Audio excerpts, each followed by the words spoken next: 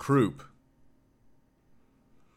Croup is an infection of the upper airways that causes difficulty breathing and a barking cough. Croup is due to swelling around the vocal cords. It is common in infants and children. Croup affects children 3 months to 5 years. It can occur at any age. Some children are more likely to get croup and may get it several times. It is most common between October and April, but can occur at any time of the year. Croup is most often caused by viruses such as the influenza, RSV, measles, adenovirus, and influenza. More severe cases of croup can be caused by bacteria.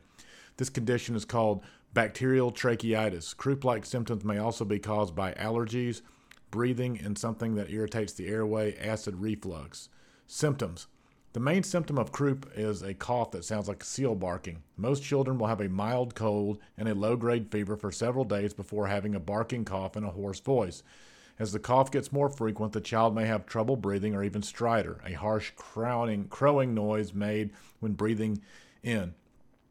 Croup is typically much worse at night. It often lasts 5 or 6 nights. The first night or two are often worse. Rarely croup can last for weeks.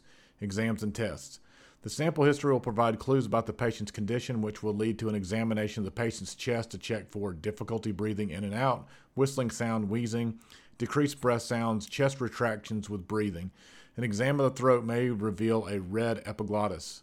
In few cases, x-rays or other tests may be needed. A next x-ray may reveal a foreign object or narrowing of the trachea. Treatment. Most cases of croup can be managed at home. Croup is minimized by the following interventions. Expose the child to cool or moist air, such as a steamy bathroom or outside in the cool night air. This may offer some breathing relief. Set up cool air vaporizer in the child's bedroom and use it for a few nights. Make the child more comfortable by giving acetaminophen. This medicine also lowers the fever so the child will not have to breathe as hard. The ambulance may be summoned if the following are seen by the parents. Have breathing problems that do not go away or get worse, become too tired because of breathing problems, have bluish skin color, or not drink enough fluids.